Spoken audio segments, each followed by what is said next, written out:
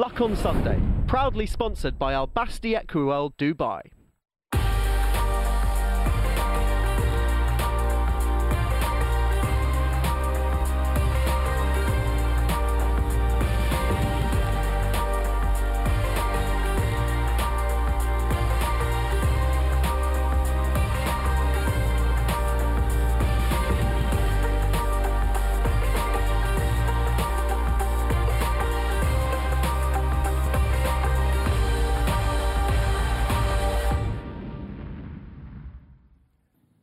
Welcome to the Luck on Sunday podcast, a weekly audio digest of all the best bits of Luck on Sunday, free to air every Sunday from 9 o'clock, that brings you the best guests and insight from around the racing world.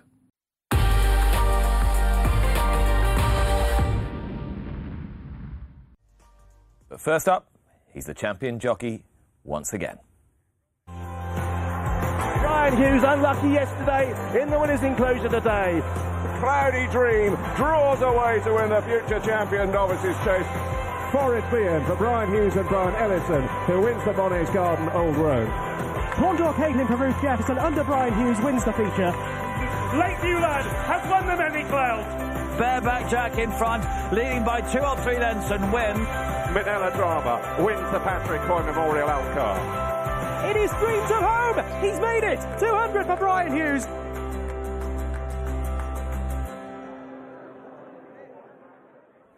How are you feeling this morning? Tired, Nick, if I'm being honest. Has it been the most demanding season on you so far? Yeah, it probably has, to be fair. Mentally as well as physically, I'd say. But you feel centred, you feel strong mentally? Oh, absolutely, yeah. That's probably with years of experience and dealing with things, yeah. Definitely feel more centred now, yeah. And is there more of a depth of satisfaction to winning the championship because you've won it back, having not let it go, but you didn't win it last year? Yeah. Yeah. Oh, absolutely. Yeah, definitely. Yeah, that was just more fire in my belly than ever before. Just to, no one likes losing at anything. And when I got beat last year, as I said, it wasn't because Harry beat me. It was just that I got beaten. So I had, I wanted to win it back. And I sort of hadn't really given as much credit to that as I should have done until I spoke to you earlier in the week and realised how much that had kind of itched you last year. Were you sort of thinking, oh my God, was I a one-hit wonder? Was that it? One and out? Yeah, I kind of didn't want to be known as that. Obviously, when one of the first time the season stopped early and I was obviously in front of Dickie in winners, and then, I wanted to prove that I could see it to the end of the season, and then obviously last year was hugely frustrating. So, I wanted to make sure that it didn't happen again. OK, so how have you made it all work? How have you got to this position where you've got this stranglehold on the Jockeys' Championship and just everything is working so well and efficiently for you?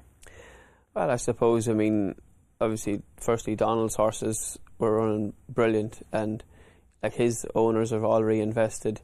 So we just, wanted to make the most of every opportunity I got. And I've never turned down any horse that had a glimmer of a hope of winning the race. I wanted to be riding it. I'm fascinated by the relationship between you and Donald McCain. He's an intense, interesting, complicated, talented man, and you and he seem to have gelled very well. Why do you think that is? See, I don't see all that from Donald. I just see the man. But look, I obviously know what he wants, and he knows how I ride. So we've sort of had to, over the years, sort of give and take a little bit. But the reality is, we both want the same thing. We want winners. So it works well because I know if I'm riding a horse, regardless of what he said, how to ride it, if it's not working, I can change stuff, and I know that he'll stand behind me, as most of my trainers do, to be fair, because you're doing it with the best intentions to ride the winner of the race. Because you are generally known as a quiet rider, quite a patient rider, and that can sometimes incur people's wrath, can't it, if they think you've left one too late or you haven't really given it the maximum. It hasn't really looked to the eye as though you've really mucked it out. But I guess one of your strengths is that you've never wavered from your belief in that style of doing things. No, I think that's who I am, really. It's just how, going back to when I was starting out with Kevin Prendergast, that stuff, when you learn, it's instilled in you from a young age, and that's your style of riding. And I can only ride like me. I can't ride like AP McCoy or Richard Johnson. So, I've stuck to that, Have you ever tried to change your game a bit or not? I remember when I first came to Howard Johnson's, and obviously been watched AP and Richard Dunwoody and Tony Dobbin, or the Northern Ireland jockeys that sort of you'd always look up to. It's a decent group from a pretty small country, isn't it? Absolutely. And I remember one morning on the schooling ground in Howard's, I would be giving Graham Lee and Alan Dempsey a lead over fences on an old horse, and I remember Howard ringing my agent and says, "Don't get that lad any rides over fences because he'll kill himself."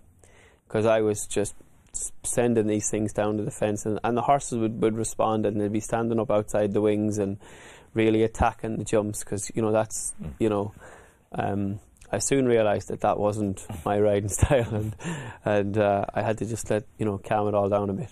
So you were sort of trying to do a Dunwoody or a McCoy, well, you'd but it look wasn't at quite AP working. and stuff, and Dickie and the lads, and they'd be very, but yeah, I soon realised I couldn't do that.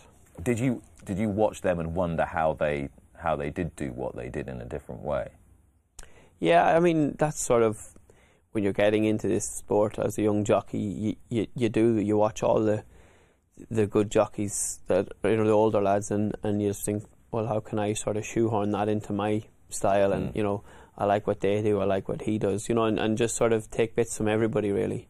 But I suppose what unifies, and we're going to talk to Dave Roberts in a little while, but I suppose what unifies you and Johnson and McCoy is just that focus on the pursuit of winners.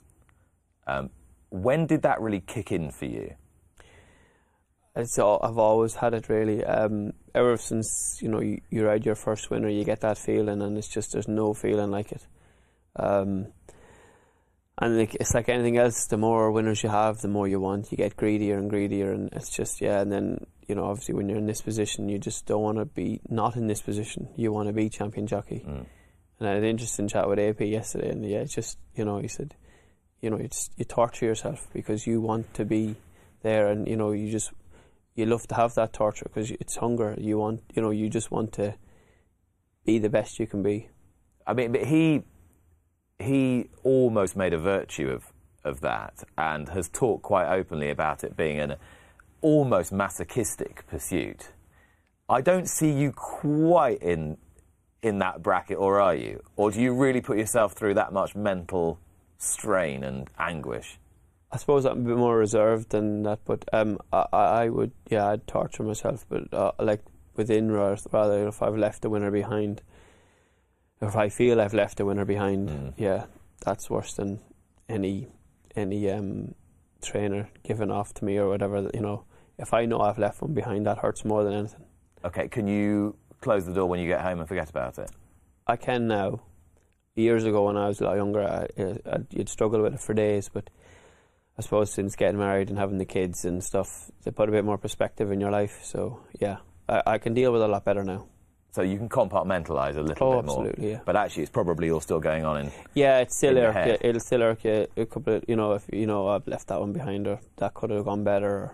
Or, You mentioned starting out with Kevin Prendergast. This is something we've talked about in interviews a little bit before, and the sort of grounding that gave you, and the extent to which it made you the man and the jockey you are today. How big a part do you think that played? Massively, really, because obviously when you're a young kid getting into racing, or coming out of the racing centres or whatever, you think you know it all, really. Mm-hmm. And it was a tough school, but it put manners on us in the right way. It gave us, we worked hard, but we got rewarded with rides, and we were nurtured along.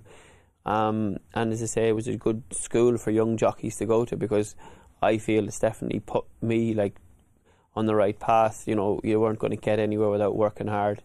We had to work hard, but again, we were rewarded for it. And I look back now, and at the time I thought, oh, this is torture, but look back now, and it wasn't. I didn't actually realise how good a trainer he actually was, and what he was doing for us. But did you feel, now looking back on it, that he was thinking about developing your career, that it was an apprenticeship in the truest sense of the word? Absolutely, yeah, and developing me as a person as well. Like, you know, you know, when you're young, you don't see that sort of side of things. You know, you just thinking, no, he's being hard on me and this and that. But no, looking back, he definitely he was moulding me for life as well as a jockey. When you moved to the UK, was there an obvious place for you to go, or were you coming here more in hope than expectation? No, obviously I'm very good friends with the Orion family. Obviously Kevin and but Bobby and Sheila and Kevin and Aidan, and obviously I used to ride out on a lunchtime after Kevin's in-bot for Bobby with all the yearlings and stuff. Kevin was my agent, and he somehow managed to get me on a winning ride for Jim Bulger one weekend. And do you believe that's his finest achievement? It must be. And yeah, he Howard happened to see it and was chatting to Bobby about something, and he said, "Oh, that lad rode away all your yearlings from last year," and that was the link. And then yeah, so when I was it got too much for the weight to do the weight on the flat, I had the job at Howard's instantaneously, really, through Bobby. How was Howard Johnson to ride for? Yeah, it was different. Not so much to ride for, but you know, a culture shock really. Yeah. I'd only known what Kevin Prendergast does, you know, and the routine he had with his horses, to go to Howard's, and it was a little bit different, yeah. I mean, he's quite a character. Absolutely. And how was it as a stable jockey, in terms of the sort of, you know, you talk about your relationship with Donald, and you were much younger then, completely different character, and there's this sort of kind of very able but slightly kind of manic firebrand of a figure training the horses. Yeah, again, it was different, but again, I went as conditional. Graham Lee was the stable jockey, and yeah, you sort of realised then there was more than one way to train horses, really, yeah. And there's no, you know, who's to say one's more correct than the other, but yeah, like it was good. I mean, you were getting to sit on horses, like at the time there was like horses coming like fourth in a Derby, placed in an Arc, you know, placed in a St. Leger to go jumping, you know, like they were like getting out of one Ferrari into the next one, you know what I mean? They're just different species to what, you know, now, because look, now them horses are being shipped to Australia or Hong Kong, but like, you know, Mrs. Wiley was buying these horses to go jumping, and they were like, you know, I think the first few weeks of me being there, he rode these three horses, first, second and third lot, and I think the three of them cost £1 million, you know, to go jumping. Yeah. Do you know, like, and that was the and that culture. Was then. Yeah, because like, I mean, obviously Kevin Prendergast would have bought horse on a smaller scale, but yeah, so it was definitely it was a big eye opener, and I mean the talent they had at the time was phenomenal.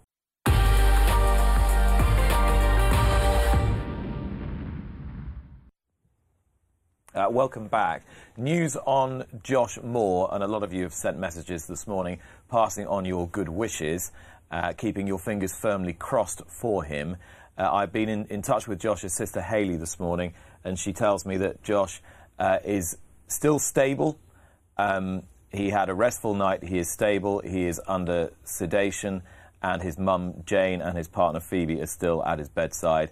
And clearly we're thinking of all the Moore family and Josh in particular, but he is still stable at present. Lee Mostert, senior writer from the Racing Post, is with me now, and as you pointed out, Lee, this morning in your column, and Brian, you'll have seen in the weighing room, everybody at Sandown yesterday thinking of Josh. Yeah, absolutely. It was there in the background all the time. It was there in everybody's thoughts. I remember being at Sandown in February, Nick, on that February Saturday early in the month that they have at Sandown, and that was Josh's first winner back, having received spinal surgery following a fall in October, and it was horrifying to think that just less than 3 months later he's in the situation he's in now. You wouldn't wish that sort of thing on anybody, but I would also say that you look at someone like Josh Moore, and if there's one person in the world who doesn't deserve that, it's him. I mean, he has been so unlucky in his career, and he's such a nice guy. I mean, that whole family, they just have decency running right through them. And to see it happening, to see such horrible things happening to such a good person is really, really distressing. Yeah, tough for the whole community, Brian, and I'm sure everybody was thinking about him in the weighing room yesterday. Yeah, I mean, it is a sombre feeling, really, because you say Josh and Jamie, everyone's quite close to them because, you know, they are, as Lee said, they're decent fellas, and, you know, you couldn't meet nicer lads.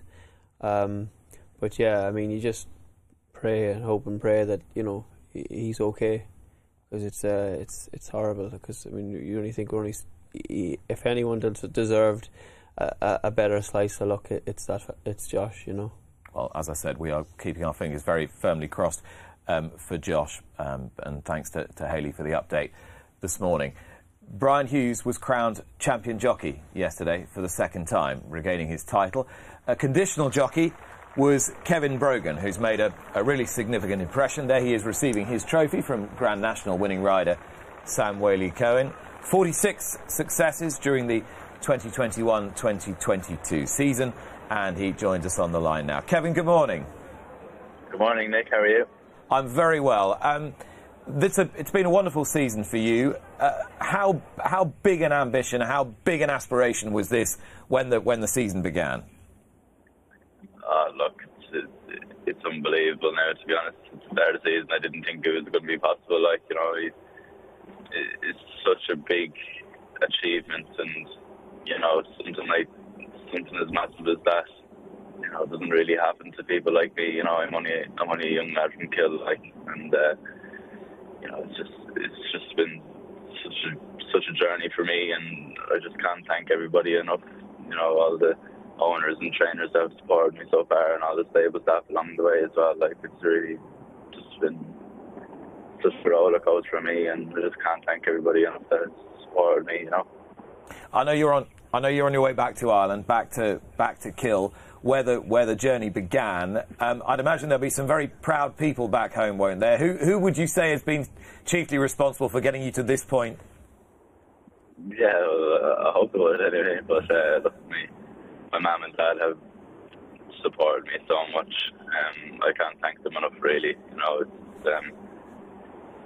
you know, drive me all over the country back home, and then to let me come over here as well. Like, it's obviously a big thing for them. Like, and, you know, they were standing down there yesterday. Just really hope that I'm able to make them proud at the end of the day as well. Like, you know. You were 2.5 years with Gordon Elliott, a tough place to walk away from, and it wasn't lost on me as you picked up your trophy yesterday that the feature race was won by Jordan Gainford, a man who was sort of slipping into your shoes in some respects. Yeah. Look, obviously it was a monumental decision for me at the time.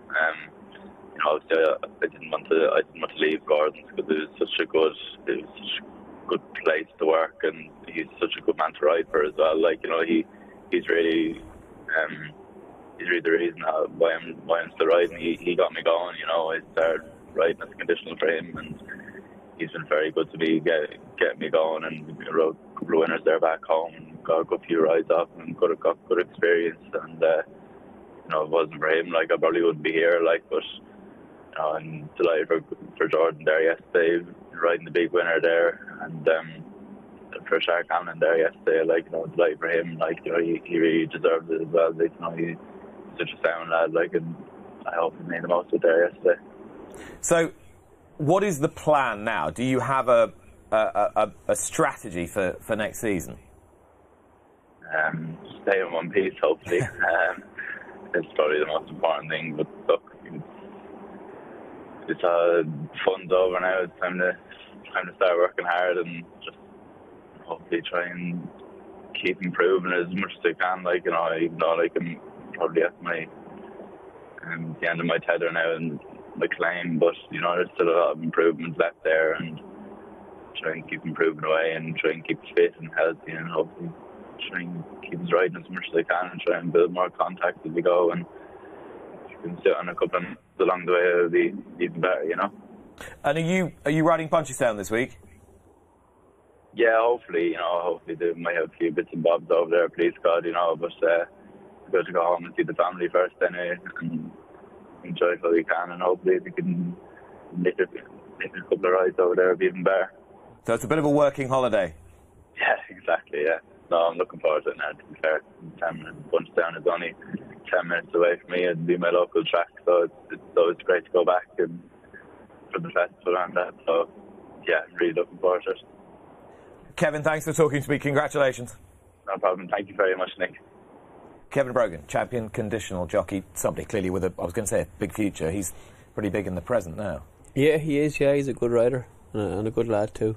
What would characterise his riding? Do you think when you look at him? Do you think, yeah, he's got something?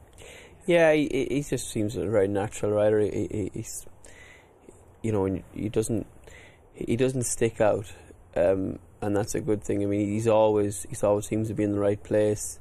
He doesn't look like a conditional. He looks fairly finished article now, and yeah, he's a nice patient rider, and he seems to always have a nice smooth passage through a race, and yeah, he's riding plenty of winners, yeah. and the thing is, he's riding for big trainers, so they wouldn't be putting up if they didn't see. And of course, things from him. What we didn't discuss when we were talking about people you kind of aspired to get to their standard, we didn't talk about all the young guys like Kevin Brogan who are coming up behind you. How much do you have to keep an eye in the rearview mirror? Well, you're always taught in this game not to look backwards, but look, there's a lot of lads coming through, and a lot of good talented fellas, and yeah, I mean, look, they're always they're always going to be coming through, and I say when they ride as well as they do, they're always going to be, for me, to be feared, yeah. And when you've got like a 20, 21-year-old, 22-year-old coming through, obviously you're 36. I mean, nowadays, physically, that shouldn't impinge upon you in any way, but do you think, right, I've got to work a bit harder to compete with them for fitness and physical strength? And no, I don't really think so. I think in general, everyone, in general, everyone now would be working better on their fitness. I mean, there's a lot of lads in the way, everyone will go running before the race. They go into gyms more. I mean, with these facilities that we have now, Jack Berry House, Oaksley House and Sir Peter O'Sullivan House, when we've got these facilities to get fitter and stronger, and, with strength and conditioning coaches and in places and stuff, I think everyone's fitness and general health is better. It wasn't a massive surprise to anybody that you were champion jockey again. It was even less of a surprise to anybody that Paul Nicholls was champion trainer once again. Excuse me. 13 times Paul Nicholls has now collected this trophy. Only 2 more before he equals his once great rival Martin Pipe. I'm sure his sights are on that target, but as far as yesterday was concerned, he was content with 5 of the 7 winners, and he's on the line now. Paul, good morning. Good morning, Nick. That was, as all days go, a pretty special day. Did that rank right up there in all the years you've done this? Yeah, definitely. I mean, it was a fantastic day. Harry was obviously very keen to try and get the 100 up, and we thought we had a really good ship for the meeting. The ground was perfect. We were hoping to have a good day, and of course, it was even better than we ever imagined. I mean, Harry's finished on 99 not out, and the one thing that really struck me was that when you were greeting Sam Arive, it was his 99th winner of this season, you were kicking yourself for not putting him on McFabulous. I know, that was the only thing down of the day. I sort of steered him towards Garamanga, thinking at the weight and being fresh that he might have the best chance, but then I thought about it last night, I thought, that was a stupid thing to do. Perhaps I got that one wrong, but 99 is still a fantastic achievement for him. He's riding so well at the moment. It's just getting better and better, which is good. You two seem to have, we've talked quite a bit this morning about trainer-jockey relationships. You two seem to click and just get on really well. Do you think your sort of personalities quite sort of suit each other? They sort of complement each other? Yeah, that's fairly obvious. I mean, we're all trying very, very hard. We're all under a lot of pressure, and we want things done right. And he knows me, and I know him. We have a few up and downs, but in anything like that, you're bound to. But we never hold a grudge. It's soon forgotten, and he's just getting better and better. I think yesterday was as well as I've ever seen him ride. I think he's just getting better. And yeah, he's still a young man. He's doing well, but you know, he's a good friend. He's a good friend to all the owners and everybody here, and we all share his success. And I said to him yesterday, really, really proud of you. And you know, I mean that. He's done extremely well. And I could see how much that win in the celebration chase meant to him on Grenadine, and Brian and I were chatting about it earlier. He gives off the image of being a pretty chilled out character, but the fire is burning pretty hard there, isn't it? Oh, it is, yeah. I mean, he really enjoyed that one because obviously he's probably missed out a couple of times riding in Hitman or something else, with a little bit of loyalty to other owners that Brian had got on board. But to get on him yesterday, he really enjoyed that moment, gave it a super ride. And the horse, you know, was at his very best, so that was good. And yeah, you can see how he loved that winner. It seemed a strange thing to say, and we talked about this, all of us talked about it yesterday, about a horse who's won 3 races at the elite level and is sort of making Sandown his own. But it's a question of whether you think you can get him to a place where he's absolutely amongst those really elite 2-mile chasers. Well, it's always hard. You know, some of those Irish horses are very, very good. Although Jack Kimple's Swalcan and finished behind him in the Tingle Creek. And he actually ran very well in the champion chase when he last ran it 2 years. He was only beaten 2 lengths. But I'm not convinced Sandown brings out the best of him. For some reason, Sandown suits him very, very well. And I think he probably is a horse who was once upon a time, not that long ago, rated 135 when he started chasing, where he's gone. He's a little bit of an overachiever, but horses like him that are consistent, they jump well, they're genuine, is what you want. And he is whatever his level of ability, he is just a fantastically genuine super horse, and that's what you want. And you mentioned yesterday he's had this little ulcer in his eye that he picked up just after the Dublin Racing Festival. That clearly wasn't bothering him yesterday. Well, no, it wasn't. He had three weeks at the vet having treatment and steroids and one thing to clear it up. And then since then, they said you're able to carry on with him, but after Sandown, we need to see him back just to have a small bit of surgery to finally remove it. So he's been having a hood on him at home just so he doesn't get wind and sort of cold in it, just to help him. That's all gone fine. Yesterday, obviously, he was fine. And tomorrow, he's just going to have a small op just to sort it out, and then he'll be fine for next season. And those horses that won yesterday that, had you'd just been not struggling with, but had just had frustrating seasons, McFabulous and San Calvados. How satisfying was that? Well, it was good to win with those. McFabulous in particular, he should have gone chasing this year, but he picked up a minor injury early in the season, so that delayed us. And then it's not easy. He has to run in all the best races, really. Obviously missed Cheltenham when it rained. But yeah, to go and win that yesterday, good prize money, do his confidence good, and he'll be chasing in the autumn. And St Calvados, he's just took a while to get the hang of. We've changed his training routine after when he bled at Ascot. That seemed to have worked. And the better ground yesterday and let him bowl along from the front suited him well. And obviously the start helped him, but I think he'd have been hard to beat yesterday anyway. Whatever happened, he was just in really good form. Clan des Obeaux. We're not done yet, because Clan des Obeaux could yet give you another massive success at Punchestown this week. Did yesterday and this week as a whole and just everything coming together, did that enhance your confidence behind his chance? It looks a hell of a race. Look, it's a hell of a race. He won there last year, but he's just followed the same path as last year. He won at Aintree and was obviously going over there. I think the track suits him very nicely. I think he's a few pounds better right-handed than he is left-handed. But as you said, it's a fantastic race. It probably could be one of the races of the festival, and we're just looking forward to being in the mix and hope he can run his race and run very well. And are you going to run Monmiral in Punchestown as well? No, he's. I think we took him out, didn't we? I'm not. He's definitely not running. He's ready to go home, and he'll be never chasing in the autumn, and he'll be excited for that job. But no, so the only runner we'll have there is Clan des Obeaux. Well, he's some runner to have. Paul, thanks so much, and congratulations for all of us again. Thank you very much indeed. Paul Nicholls, who had just the 5 winners at Sandown Park. I mean, the relentless, remorseless Paul Nicholls, always looking ahead. And yesterday, Lee asked him about a couple of these. He's Nappers Hill, he's already got that one marked out for the Greatwood Hurdle. McFabulous, Chepstow, chasing debut. Yeah. I mean, all the bits are there already. Yeah, he's an amazing guy. I can't think of anybody, any racing participant I speak to in the job who more enjoys talking about racing than Paul Nicholls. Yeah, because some people are like, oh God, I don't want to talk about racing. He just loves it. Yeah. He loves it. he's a dream for people doing our job, because you ring him and he'll always answer, or he'll ring you back and he'll talk, he'll give you interesting comments. His enthusiasm for it is extraordinary.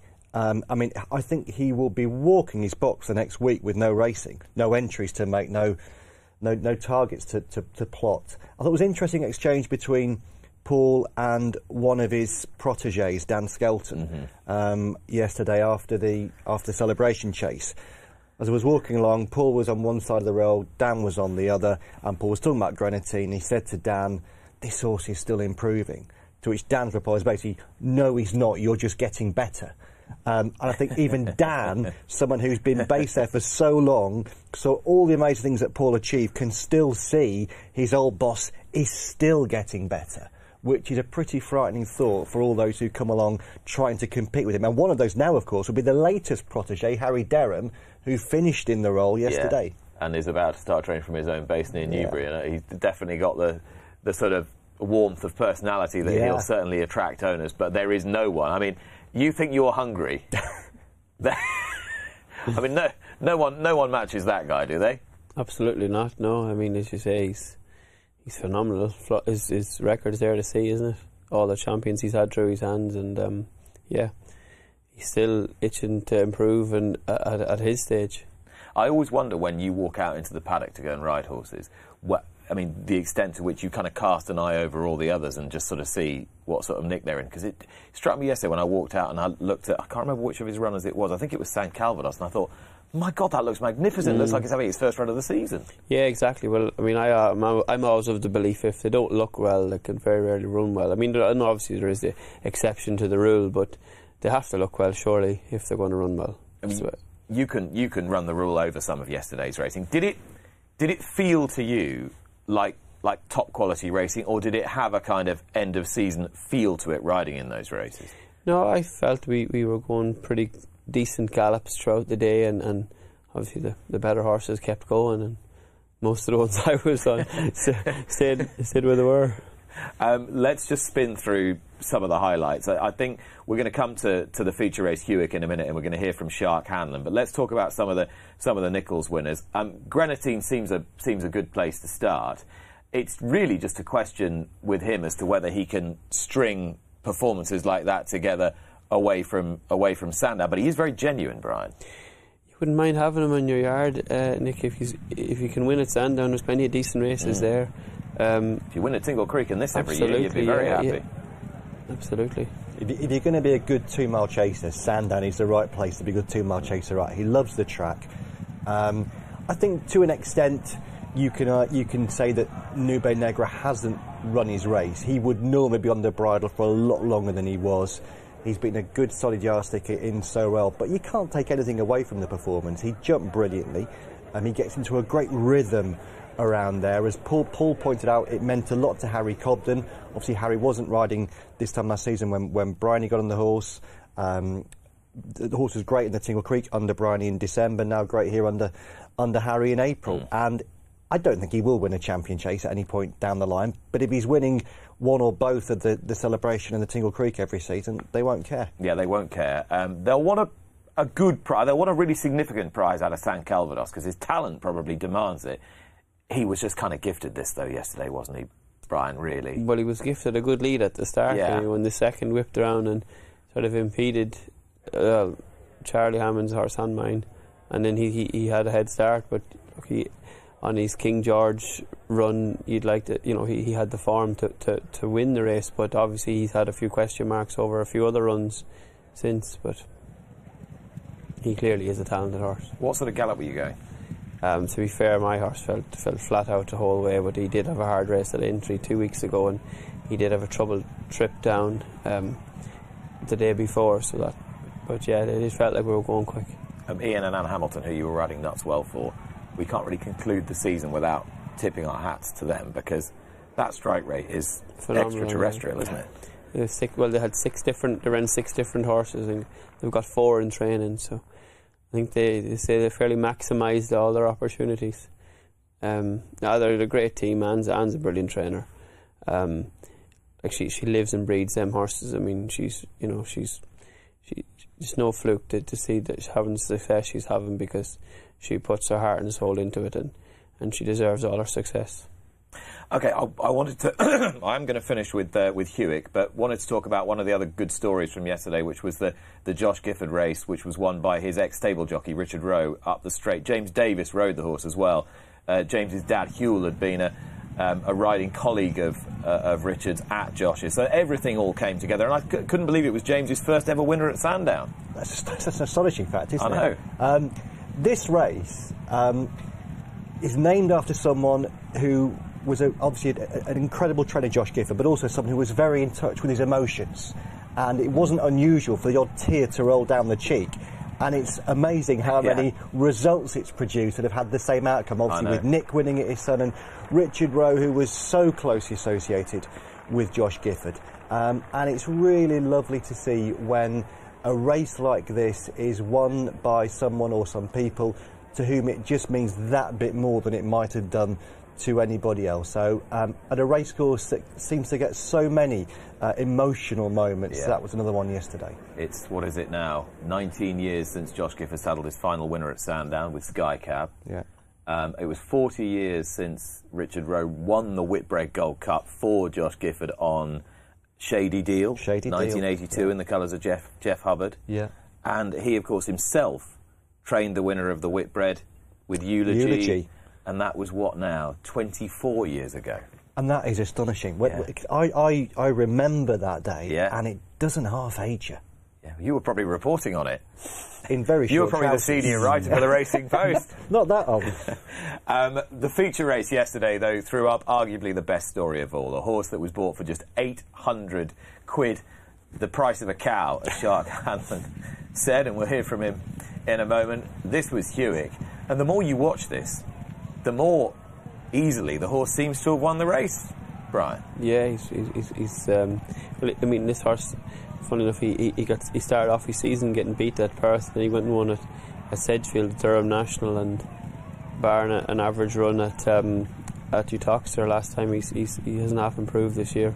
They might be hoisting the bunting in County Durham, weren't they, at Sedgefield for Hewick? Well, absolutely, yeah, definitely. Not often Sedge throws up a winner like this. Well, to be fair, they had that good juvenile, didn't they, of Milton Harris's that won at Aintree. Yes, but yeah. No, I say this Shark's done. He's done this with a few horses. The Sky Ace he got for 600. I mean, this one was dear. He was expensive then.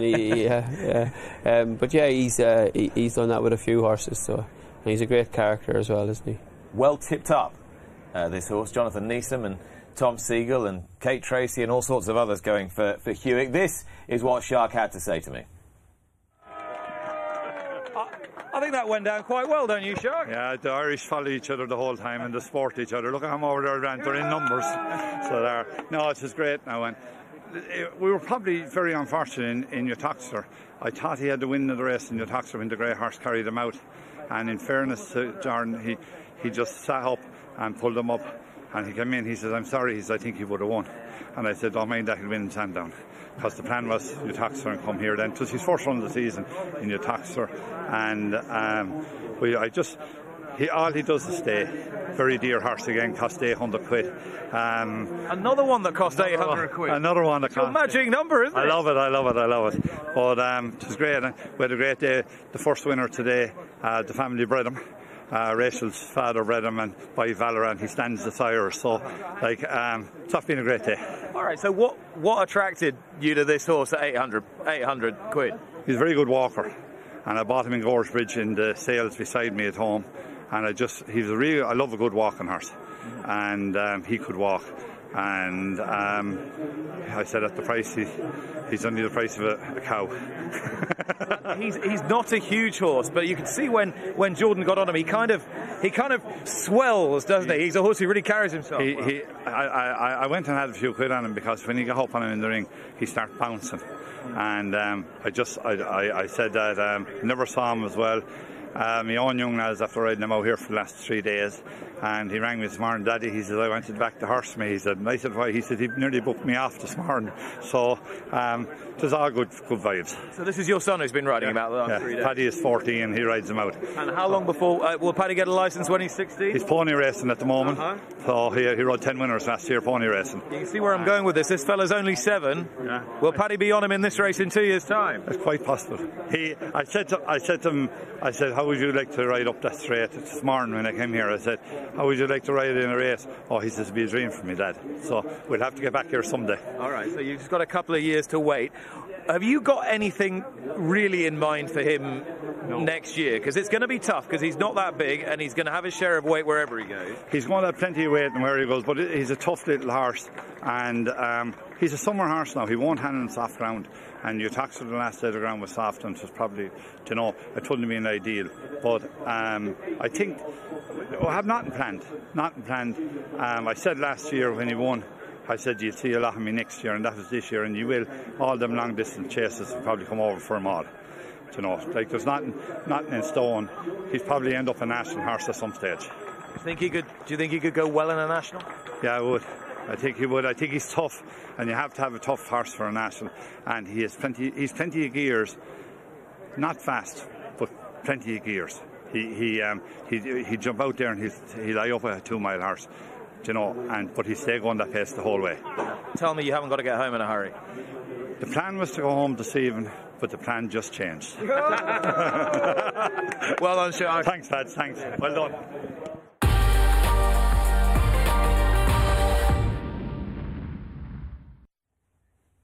You want winners? How about 42,264 of them booked by our next guest, Dave Roberts, through 36 years. Not your first rodeo here in the Luck on Sunday studio, but it's good to have you back. I can't believe I've managed to get you out of the lair twice. I reckon that's more than most of your jockeys have. I can't believe you got me out of the lair after the party last night. That's the problem. No, it's time, I've had a great innings and dealt with, fortunately, the best jump jockeys, I would say. And but every man has to stop at some stage, and this is it. And are you going to find it easy to wean yourself off? I was speaking to people yesterday, and the answer is I don't know. I know it's the right time. That's the one thing I've got no regrets on. But am I going to find it easy? I don't know. I've always thought I'm someone who can find things to do. As you know, my beloved Chelsea, and now I've got a new wife and grandchildren, and I'm sure the time will be taken up. But the honest answer is I don't know. You weren't one of the bidders for Chelsea, were you? We tried to put a consortium together, but fell well short. Yeah. I wasn't too far wide of the mark. Obviously, you'll forever be known for your association with AP McCoy, and we'll talk about it in a little while.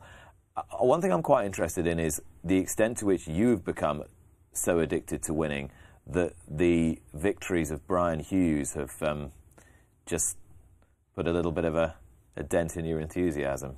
I rung Brian and spoke to him yesterday, and I rung Richard Howe, his agent, when they got to 200 winners. It's a massive achievement, and I hope they appreciate and look back and realise how, having done it, how hard it is, and there's a lot goes on behind the scenes that you don't realise, which is very stressful. And to get to that target in a season, is right up there with one of the best performances ever. I still would take the view, I don't think there can be anybody who could match Mr. McCoy's totals. I might be wrong, but I still think it's a big ask in my lifetime anyway. But I suppose what I was rather cruelly getting at was that has him winning accelerated your decision to step down? Oh, no. I think there's quite a few good young jockeys who are coming through who have the potential to be a champion jockey. It'd be unfair to mention, but I think this year 6 or 7 of my jockeys have had their best season, and they're really on the up, and that's the hard decision to walk away, because you've got like a little bit, like I say, your second team, and they're coming into the first team, and you're sort of waiting for them to flourish, and you're leaving that behind. That's probably the little niggly thing in the back of the mind. But I'll be following their careers, and I've said to them all I'll offer all the support they want, and you know, I'm not going anywhere. And if I pick the paper up and I see Sean Bowen on something that he shouldn't be on, I'll be the first one to text him and say, get yourself off that, that's no good, you know. Okay, so you're sort of retiring. But I'm retiring, but I will just have a little monitor, have one eye just over it to make sure they're not doing silly things. Okay. When you look at all your riders, and there's still 48, I think we counted the other day. We weren't sure whether it was 47 or 48. We'd say 48, I Something think it like was, that. yeah. 14 of the top 20 I counted this season. That's pretty extraordinary, your grip and stranglehold. Of those 14, or maybe it'll be ones below, who would be the automatic pick for someone if they were looking at those from an agent's point of view? I'm not saying who's the best rider. No. From an agent's point of view, who would be the most attractive to pick up now in terms of stage of career, revenue likely, all that sort of stuff? What a big question that one is. So I'm not asking you to tell me who's the best. No. I think if you asked me who would be the potential champion jockey, knowing the mentality and how much he wants it, I would say Sean Bowen. I think he definitely will be a champion jockey one day. But you've got Tom Cannon, Jack Quinlan, Adam Wedge. They're all coming through their careers and really they're going to be top 10 jockeys, top 5 jockeys. You know, and then Tom Scudamore. I mean, Aidan Coleman, Nico de Bon. You could go on Harry Cobden. There's nothing saying that any one of them can't be champion jockey. But I think if your aim is to be champion jockey, that's got to be the main focus. And like Brian was saying, it is about numbers. Whether you like that argument or not, it is about numbers. But it's also about how much you value totals and numbers, and the extent, as I was trying to get at with him, the extent to which you are goal-driven as a human being, isn't it? Yes, exactly. And Sean Bowen would be right. If he walked through the door now and said, what's the first thing he wants to do is be champion jockey? That's straight away. Why haven't you got him closer to being champion jockey than he has been? I think he's still very young. You know, people think he's older than he probably is. He's been around a long time, but he started very young. You need a good base and someone who's going to be training. You know, you look at the people that are around in the south. You know, you need like a Paul Nicholls for Harry Cobden, Nico and Nicky Henderson. You know, Sean Bowen really at the moment is a freelancing jockey who rides for good people, but he hasn't got a big trainer to go to. So when the entries come out, you can't say, right, you've got 3 favourites at Fosslas, we'll go there and you get 3 other good rides. He's picking up 6 spare rides, the best of what you've got. And then it's down to luck. And, you know how good an agent or how good a trainer you are, it's down to luck. You could ride 2 in a race, you pick the wrong one, the other one wins, and you lose one, so it's like losing 2, really. That's how I looked at it. The McCoy relationship. Now, obviously, you'd had a lot of success with Adrian Maguire up to that point, and there's probably the most epic championship battle of all time, even though you came off the losing end of it. Was there a point where you thought, oh my God, like, I think I'm quite good at booking rides, but I'm going to have to raise my game if I'm going to deliver this guy McCoy what he's worthy of in terms of his own insatiable appetite? I think the Adrian Maguire year was very unusual, especially in jump racing, to have 2 jockeys go that far, nigh on injury-free, and still on the last day had a chance to win. And that was a hard one to take. You know, we tried everything you could within the rules to win that championship, and maybe a couple not within the rules. And we come off second best. Hang on. I'm allowed to say that now. Can't stop there, though. So what boundaries were you pushing in that year? I mean, we're talking 94 here. Yeah. I would say, and including Mr. Dunwoody, as you get to the end and the last few weeks, and Adrian was in front for a lot of it, you know, you start to pull in a favour. You ask one of your other jockeys, would you get off a horse to let Adrian ride that? He hasn't got a ride in the race. And if he's a friend of Adrian, he would go down that route. And if the same Richard's man would be doing the same, and if he was a friend of Richard, he'd go down that route. And so it's not really within the rules, but, you know, it's the same, I think, if Harry Cobden had ridden... Well, I give you the perfect example. Adrian Maguire rode the first 5 winners at Plumpton one day, and the last race was a 2-runner race, and he was on the second favourite of John Fitch Hayes, and Darren O'Sullivan was on the favourite, and we all stood outside the weighing at Plumpton, and everybody agreed that they'd switch and put Adrian on the favourite before, you know, to be the first jump jockey to do the 6 winners, and the O'Sullivans were all for it, and John Fitch Hayes was all for it, and the stewards said no. I rest my case. And that would have been for racing, not just because it was us and Adrian Maguire, but for racing, for a jump jockey to do that would have been never repeated. I guess, though, if you'd had the scenario where the horse you got off had gone and won that race. Well, yeah, exactly. And it's a match as well. Yeah. But you can't think like that, can you? we were in the era of some pretty contentious matches back then as well. That you'll be well familiar with. But you can't think like that because, not disrespect to John Fitch Hayes, but the other horse I think was 1-7 or something. So it was kind of a bit, you know. But yes, the scenario could have happened where it could have been 10 lengths clear jump and the last fell, and you know that would have been it. I think I'd have finished. But it was a virtual walkover. Yeah, exactly.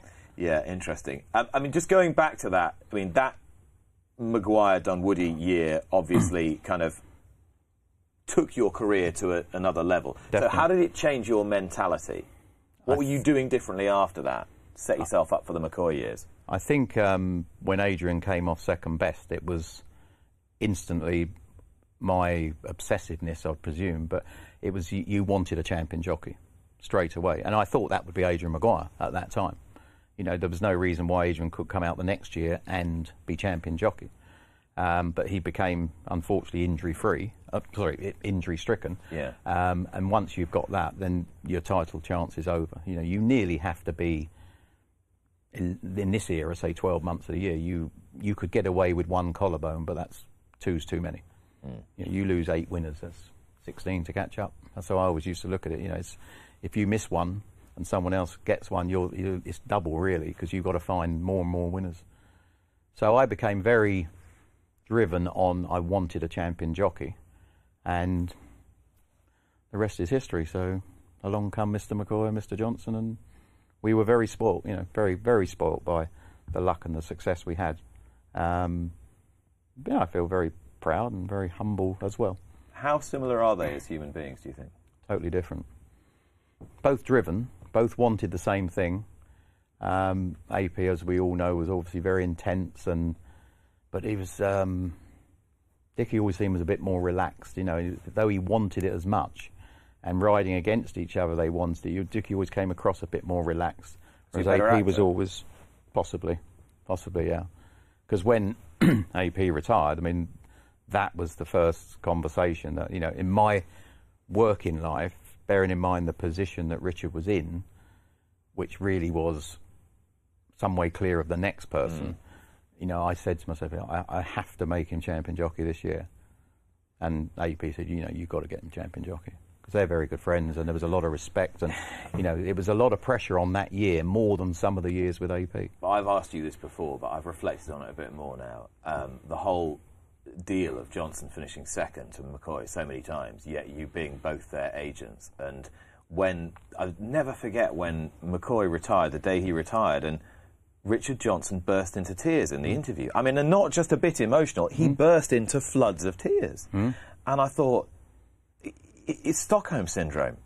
He's like he's in love with his captor. He can't like he doesn't know what to do now. He's free from the shackles of having McCoy. I think the pressure then went on him even more, because he obviously thought, you know, I should be champion jockey. To be second that many times is unprecedented. So he probably, like I did, he probably thought, you know, I've got to do it now. I've got to do it. And that was one of the most pressurised years. Yeah. Was that quite terrifying for you? Yeah, definitely, because if we'd have not Richard, if I'd have failed then, I would have seen that as a failure on my behalf. But did you ever think in that period where they were 1 and 2 all the time, I'm kind of failing Richard Johnson here, because he is sort of predestined by the way that this is all set up to not beat McCoy? I never saw that. I'm sure there are people, and people have said it to me, you know, how did you manage to do the 2, and why didn't Richard Johnson go with another agent? But you never saw it like that, because I know I was doing the same job for the both of them. And as an agent, and whoever comes and puts their name in the hat, you've got no given right to ring. So if I rang you for your horse and said Tony McCoy's available, for whatever reason, you might just think, well, it's not for me, I'll have Richard Johnson. So you can only put the names forward, no matter if it's your champion jockey or a conditional. Yeah. You've got no given right to get that ride. And did you ever, for a minute in those 20 years, think McCoy could be beaten? No. Is the honest answer. I can say that now. No. And that's no detriment to any other jockeys I did, and obviously Richard. But I just, you know, we had a conversation yesterday at Sandown. It was, you know, if the entries, we'd already be working out that there'd be a helicopter booked to Hexham already. He's going, you know, and there'll be 6 rides, and it doesn't matter if he's off playing golf in Spain or he's booked a week in Spain. You know, he'd go for 5 days and he's back and he's at Hexham, and it would be, no disrespect, but it would be for a lesser trainer, maybe 4 8-1 chances, but there's no way he wouldn't be there. And every meeting, if there was, say, air on a Monday on its own, I would ring up and say, oh, Ben Haslam's got one in the first, you know, be joint favourite, probably should win. No question of not going. One ride there. And it was just the mentality as well of him that he knew he couldn't be beaten as well. And that's not arrogance, it was just the blindfold of, you know, win, win, win.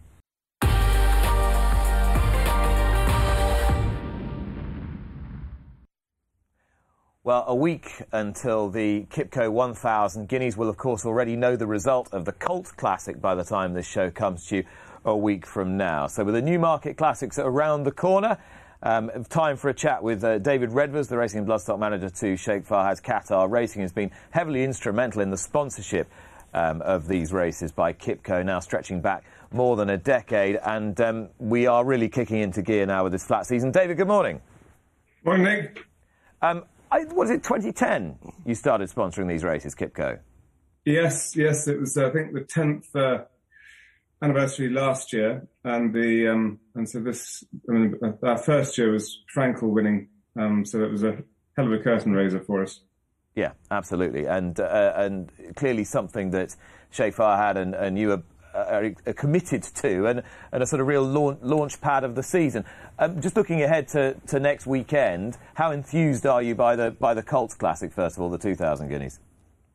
Well, it's the race. It's the most exciting race of the year for people in our industry, in the bloodstock industry, because it's where, you know, this tends to be the highest rated race for 3-year-olds in the world that year. Has been for several years during our tenure, if not every year during our 12-year tenure.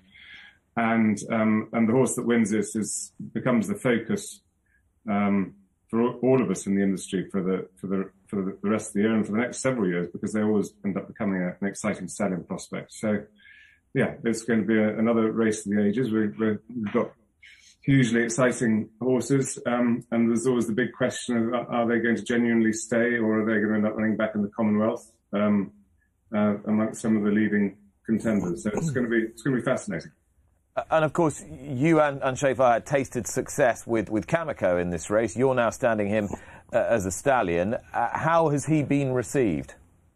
Oh, brilliantly. We've had his first foals this year. It was a bizarre year, the year he won, because obviously we had no crowds there. We had no one there, just the participants. So it never really felt quite the same as winning a 2,000 Guineas might have done.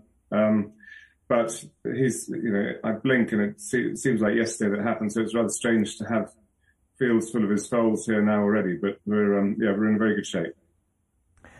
And what sort of mares is he covering? What do people see him as? Well, he was a top racing miler. I mean, he's funnily enough, when you look at him now, he almost looks sharper than that. He's got such an enormous hip. He looks more of a speed horse almost. But the great thing about standing a 2,000 Guineas winner is that they end up covering lots of sprint mares and quite a few 10 furlong middle distance mares as well, because you're smack bang in the middle of the spectrum, so you fit pretty much everything. So he's had a wonderful amount of support from nearly every big breeder in Europe. You've been heavily instrumental in trying to sort of shape the season and give it some structure with this Guineas weekend at the beginning and Kipco British Champions Day at the end. Conceptually, how would you rate the progress of that, both in terms of the series itself and the way that that bulk of the season is marketed by the sport? Well, it's an interesting one.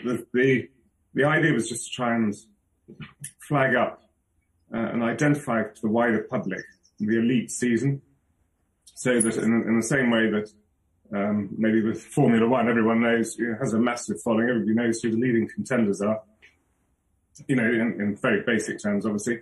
What we really wanted to do was try and ensure that the British public, who we were losing to other sports, would clearly identify what the best races were.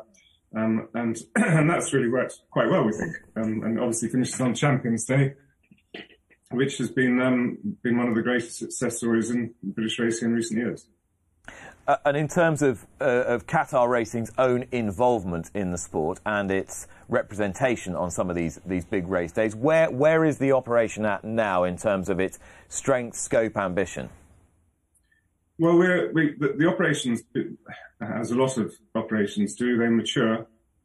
And obviously, at the end of the day, we're driven entirely by Sheikh Fahad and his brother's desires to race at the top end and produce their own stock. And whilst we started out by buying lots of horses, we've since been able to convert those into breeding stock. And as obviously we show with Standing Kamiko and previously Roaring Lion and Lightning Spear and Havana Gold, all horses that we raced. And the vast majority of the brood mares we have on the farm now are fillies that we raced, and a lot of them are very, very high-class race mares. So the operation is changing. Excuse me, terrible cold. And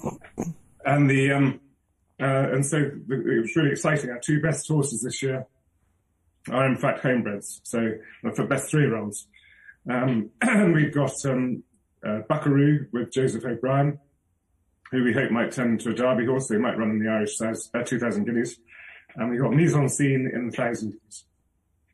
Mise en Scene, who now, with Inspiral out, must be one of the leading fancies for the 1,000 guineas. I hope so. I mean, it's disappointing for the race and disappointing for the sponsor, obviously, that Inspiral, who's been, was the best 2-year-old last year, won't be turning up. Hopefully we'll see her later in the season.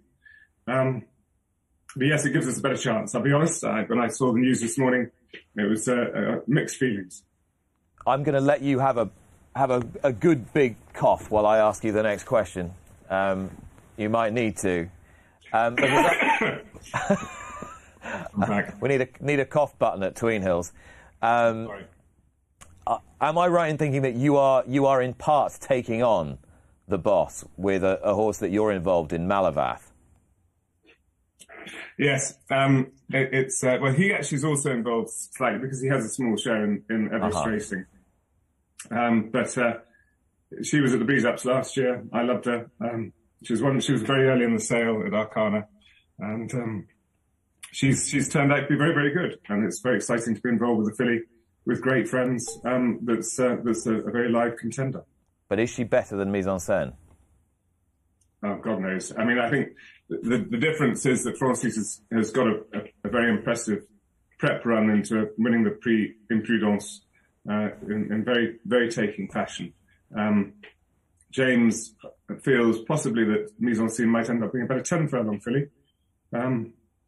So we'll have to see.